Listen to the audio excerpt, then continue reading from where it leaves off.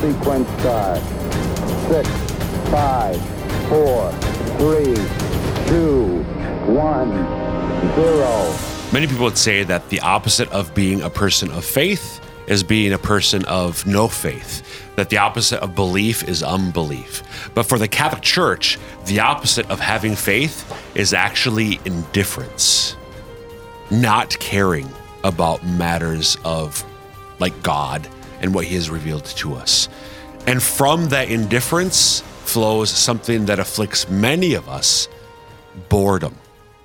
Boredom, not necessarily in daily life, can include that, but boredom with regard to the faith. I'm just about matters of religion, God, church, etc., etc. That is the great challenge that we are facing today as Catholics. Not so much the new atheism as not so much the new atheism as the new apathyism. So what do we do about that? How do we overcome that indifference and boredom that many of us feel with regard to the faith? That's what we're going to be talking about today on Ignition. Welcome to the show. I'm your host, Dr. Chris Bergwald, and we want to set your faith ablaze so that you might live the adventure that comes from a relationship with Jesus Christ. Before we get into today's topic, we want you to know that we love listener feedback. So if you have questions about this episode or if you have ideas for future episodes, please contact us. The easiest way to do so is by email, and the address is ignition@sfcatholic.org. Again, ignition@sfcatholic.org. I am joined in studio once again by Robyn Bruggeman. Hey, Robyn. Hello. You were on last week, but it had been a few weeks before that. Would you mind, just in case somebody's tuning in for the first time, briefly introducing yourself? And then I'll do the same, because when I ask you to, like if somebody's tuning in for the first time, they don't know who I am any more than you. Yeah. I'm Robyn Bruggeman. I'm married to Spike for 30 years. We have 7 kids. We have 3 kid-in-laws, because our older 3 are married. So it's like I have 10 kids. And then I have 2 grandkids. I am a Catholic convert, and I just love learning about the faith, and it's changed my life and my world, just learning more about Catholicism and growing in divine daughterhood. That's a priest friend of mine told me that word, and that's just a journey I'm on, just to live more in that. So, yeah. Awesome. Praise God. I am Dr. Chris Bergwald. I'm the Director of Discipleship Formation with the Diocese. Sioux Falls has been in that role, worked for the diocese for over 21 years. But more importantly, Jermaine, what year is it? 2023? 99. So Jermaine and I have been married for 24 years. She's from Ohio. I'm from central Minnesota, but all 5 of our kids are born and raised South Dakotans. Yeah. I said South Dakotan just to fit in my Minnesota. You just can't quite let go of that Minnesota accent. I can't, and I don't want to. That's okay. It sets me apart, Robyn. In fact, you know what? I dare you. I'm not going to dare you. I'll ask you. You should do the whole show in your accent. It's not your accent; it's your real voice, isn't it? Nah, I think it'd be hard for me. I could lengthen the O's. I don't think you could do it. I could lengthen the O's, but I don't think I. Minutes. Well, okay. Well, anyways, I need to think practice. About it. I'll think about that. Maybe a future episode with you on. I'll try that. But I'm glad you brought in your family, because you don't very often talk about that. And whenever you do talk about your family, you do say that is your most important role, and I love that, because that's our most important role is our family. So Amen. Our first vocation. Amen, sister. So speaking of kids, I don't know about your kids, but there's certainly been time when some of my kids, and I know there's more importantly a time for me where, time to go to mass on Sunday morning. Do I have to go? Oh, It's so boring.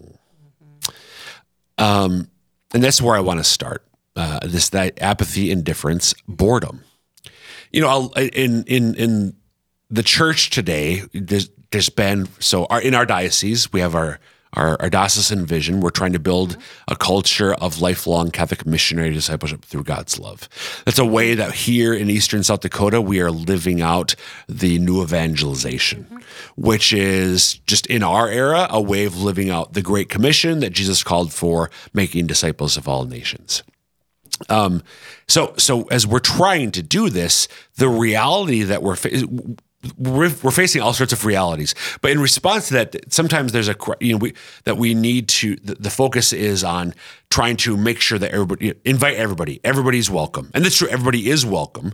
We're all called to repent of our sinful ways, precisely so that we can grow deeper with the Lord. So we're all welcome. The church does welcome all of us.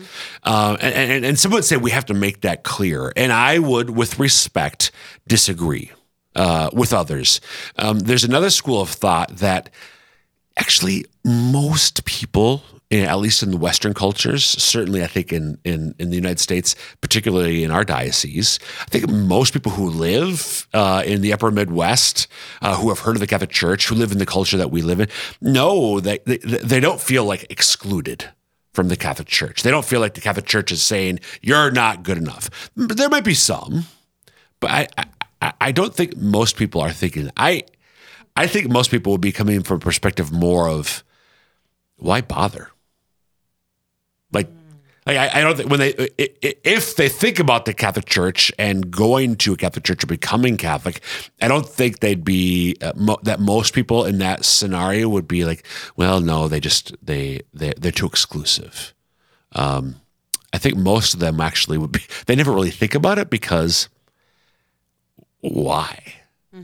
Why would I bother learning more about the Catholic faith? Now, we have answers. I mean, one of the things that one of the recurring themes of Ignition is trying to help people realize the way that growing in relationship with Jesus Christ in and through his church is radically transformative in their life.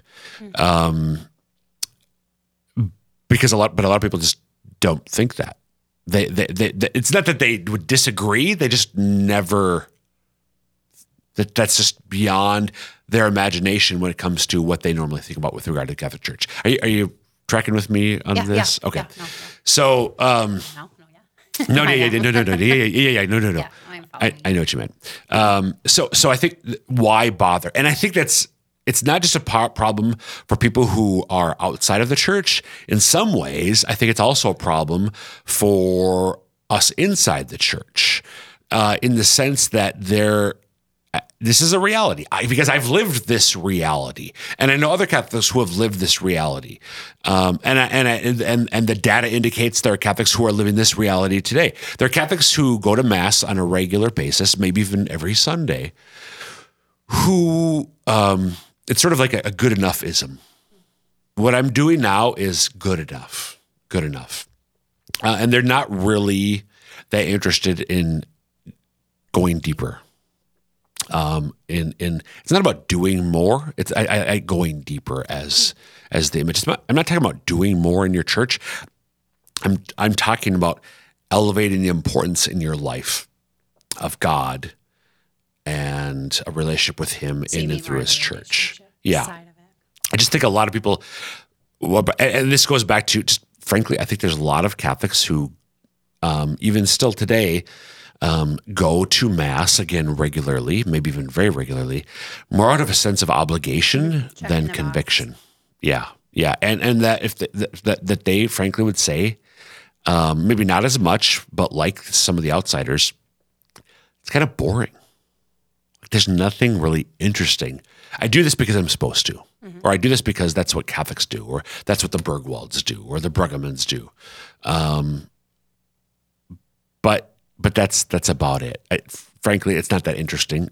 It's kind of boring. I think that's the pastoral situation in which we find ourselves in the culture that we're living in. So do you feel like do you think it's gotten worse after quarantine? Oh, that's interesting. I think COVID revealed an underlying reality. Gotcha. I think this has long been the case. And I think that COVID just unmasked that reality, which I think is a good thing, because it just makes clear the reality. You know, it's like if I have if my arm's wrapped up, and you saw, and my bandage, the bandage of my arm, like, oh, I noticed the bandage, like, and then, but as it's unwrapped, there's like an arterial bleed gushing forth. Yeah. Well, that wound was always there. It was just hidden from your sight. Right. And I think COVID has unmasked that reality. We do know, our diocese, like many other rural dioceses, when you compare to the national average, we're above average in terms of things like mass attendance and that sort of thing. But like other dioceses, not just in our country, but around the world, when we came back from COVID, if you will, there's a lot of people who used to go to Mass that stopped coming to Mass and didn't return. Why didn't they return? I think in many of those, I know from the studies, the surveys, the data, that in some of the cases, it's because they were going more out of a sense of obligation. And when the obligation was temporarily lifted, their response was, well, not really missing anything. I'm not really missing anything. My life hasn't gotten really any worse by not attending Mass on Sunday. So again, I think I do think that COVID revealed that, but I think this is an underlying reality. You and I, a few weeks ago, recorded an episode on Vatican II. Mm-hmm.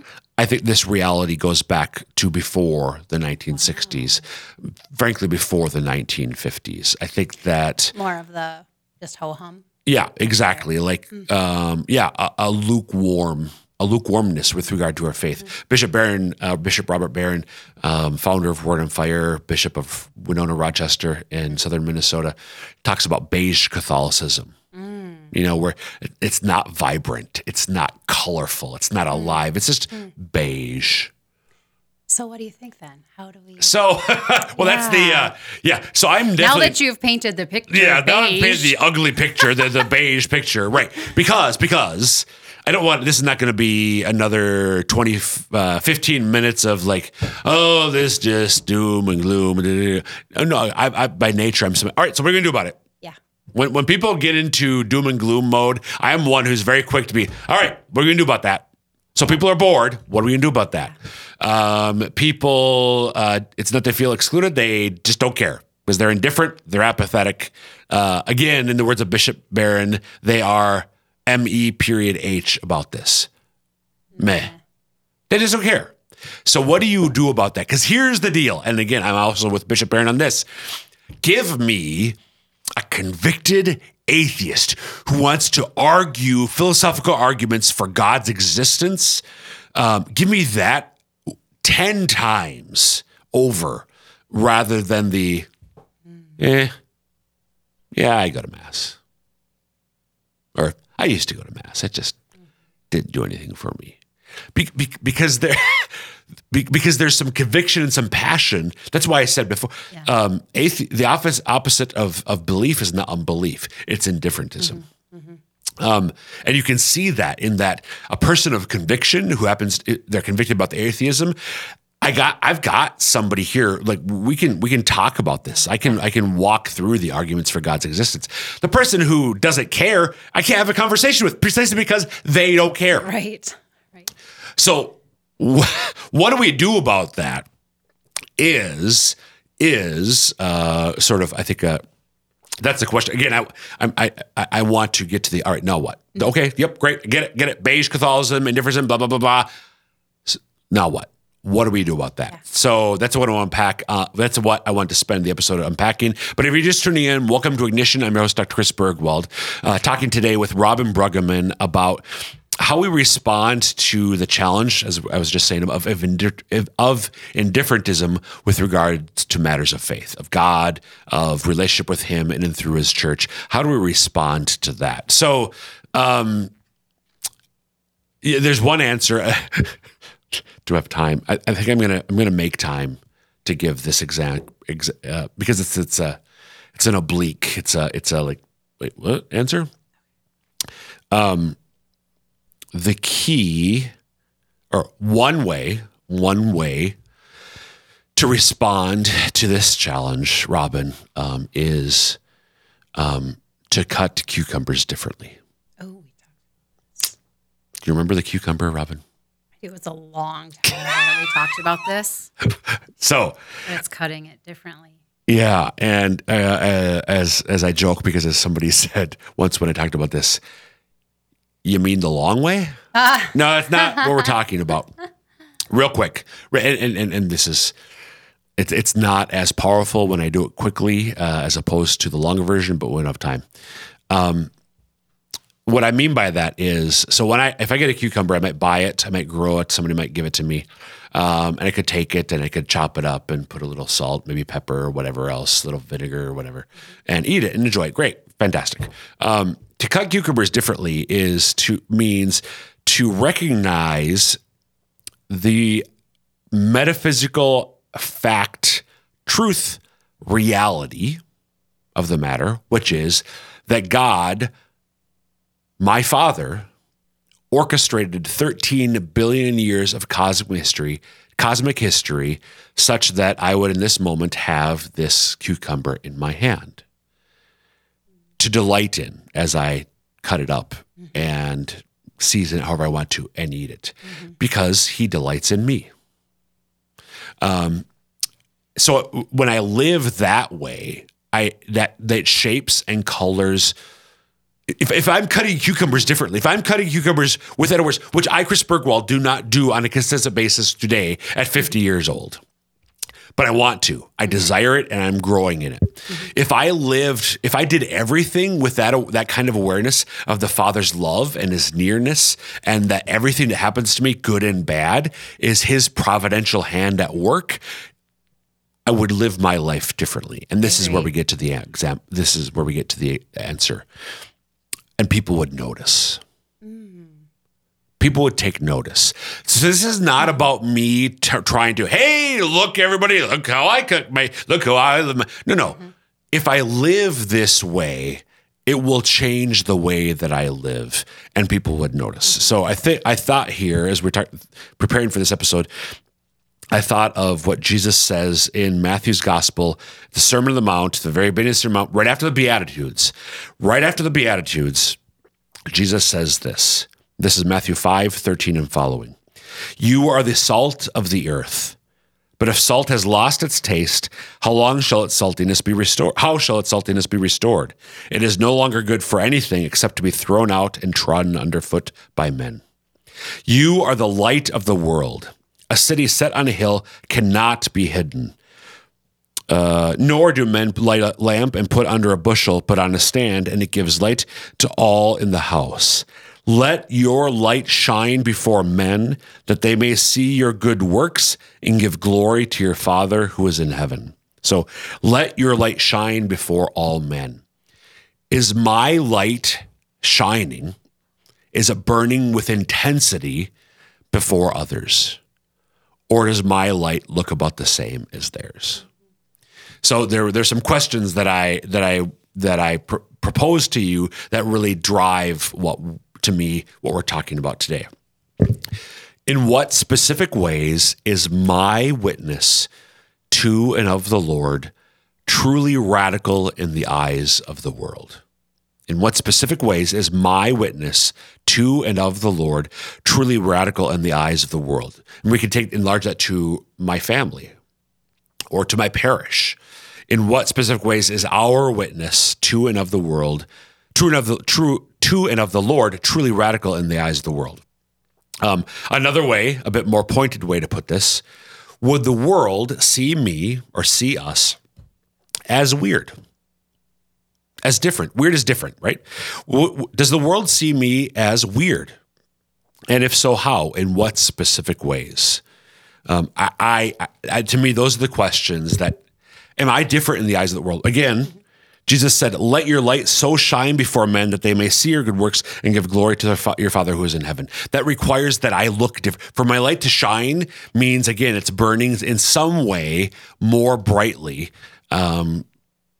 So that people are taking notice of my light. And what I would love is for myself first and foremost, but for all of us as Catholics to ponder those kinds of questions. How am I right now living differently? And if If I don't know how to answer that question, or if I can't answer that question, then the invitation is, okay, how might I live differently so that my light shines before men, so they give glory to the Father, et cetera, et cetera, et cetera. Be salty and lit. Yeah, be salty and lit. Amen. That's really good. Yeah. In what ways am I salty? Or am I salty in a good way? Yeah. Yes. In a good way. So I just threw a lot at you, Robyn. What thoughts as I went on there with that? I'm really passionate about this. I think this is important for us. And it's not that I'm not saying I have answers to those questions for you or anybody else who's watching or listening. I just want us to be asking these questions more often. Yeah. And you mean not just you and I, but to all of those who are listening and viewing. Yep. I guess, as just listening to you talk on this, and it's something I'm passionate about too, is living lit in a way that people do see that there's something different. Like, right? Like if, not like, okay, I'm doing this because people are watching. No. But when we are truly living a life where our light is coming from the Lord, it's a joyful life. Yeah. It's joyful. Yeah. It doesn't come without its problems and its sorrows and its struggles, but it's different. It's a different joy and light that just shines through us that is really Christ light. And how I just feel like, as you're talking, hearing the lukewarmness, it kind of makes me sad because there's just so much there that a person, if you're in a bored state, and we've all been there. We've all been there at some point. So to anybody listening who's like, I'm in that spot, whatever. Everybody, you're where you're at in this point in your life. That's, it's where God has you, but you can always go forward. And being in a boring spot in my life, it's just a lot more fun and a lot more joyful to live in the light and in a joyful place than being bored. Right.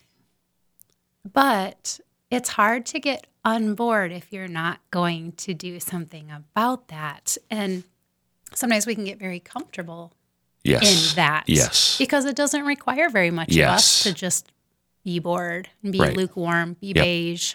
And I think and I think so and it's the people who are maybe more like you and I. So we're not bored. Like, we love going to mass. We take our faith seriously. We pray. But I still think so. This is again the questions that I just posed. How do I live my life differently than my neighbor who doesn't practice any faith? And that's a convicting question for me. I don't mean my both of my neighbors are practicing Catholics. Just to be clear, neighbors, if you're listening, kids if you're listening, don't run to the neighbors and say, so to speak, my neighbor is the person who doesn't have any, not just lukewarm, but maybe no faith. How is my life really different? Well, I go to mass on Sunday mornings. Okay, fine. Okay, well, I pray. Okay, fine. How else? Because people see something different in you. Yeah. And like I said, that can happen to those of us who are doing the things, all the things, where we can still fall into that at a different level, kind of. Yep. Right? There's a subtle way, right, where we can actually become lukewarm. Yeah. We don't think we are because we're doing the things. But go ahead. No, I don't want to interrupt you. So what I'm going to say is, but where our faith has been compartmentalized into my Sunday morning or even my daily prayer time, or even less common, but it can happen, even my daily mass time. It's possible to be a daily mass goer and find ourselves where we've compartmentalized our faith into those explicitly religious practices, and our faith isn't pervading every aspect of our life. And this is, I've talked about this before.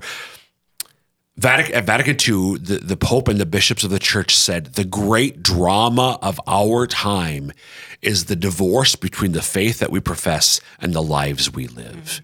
We need to integrate them. Yes. We need to integrate them deeply, deeply. Our faith has to pervade every part of our lives. So you were going to say something. We have a couple minutes left, so I want to make sure you get your... I think what I was going to say is... we all have to know where we're going. We have to know our final destination, which is going to apply to everybody. Yep. Wherever you're at in life. Yep. It's heaven or hell. It's life or death. We have to know where we're going. And I think with that on your mind, maybe I guess this is maybe what maybe helps me is knowing where we're going and what we need to do to get there. And how we're going to get there, and trying to not slip into boredom, because it can happen to any of us, and just like that,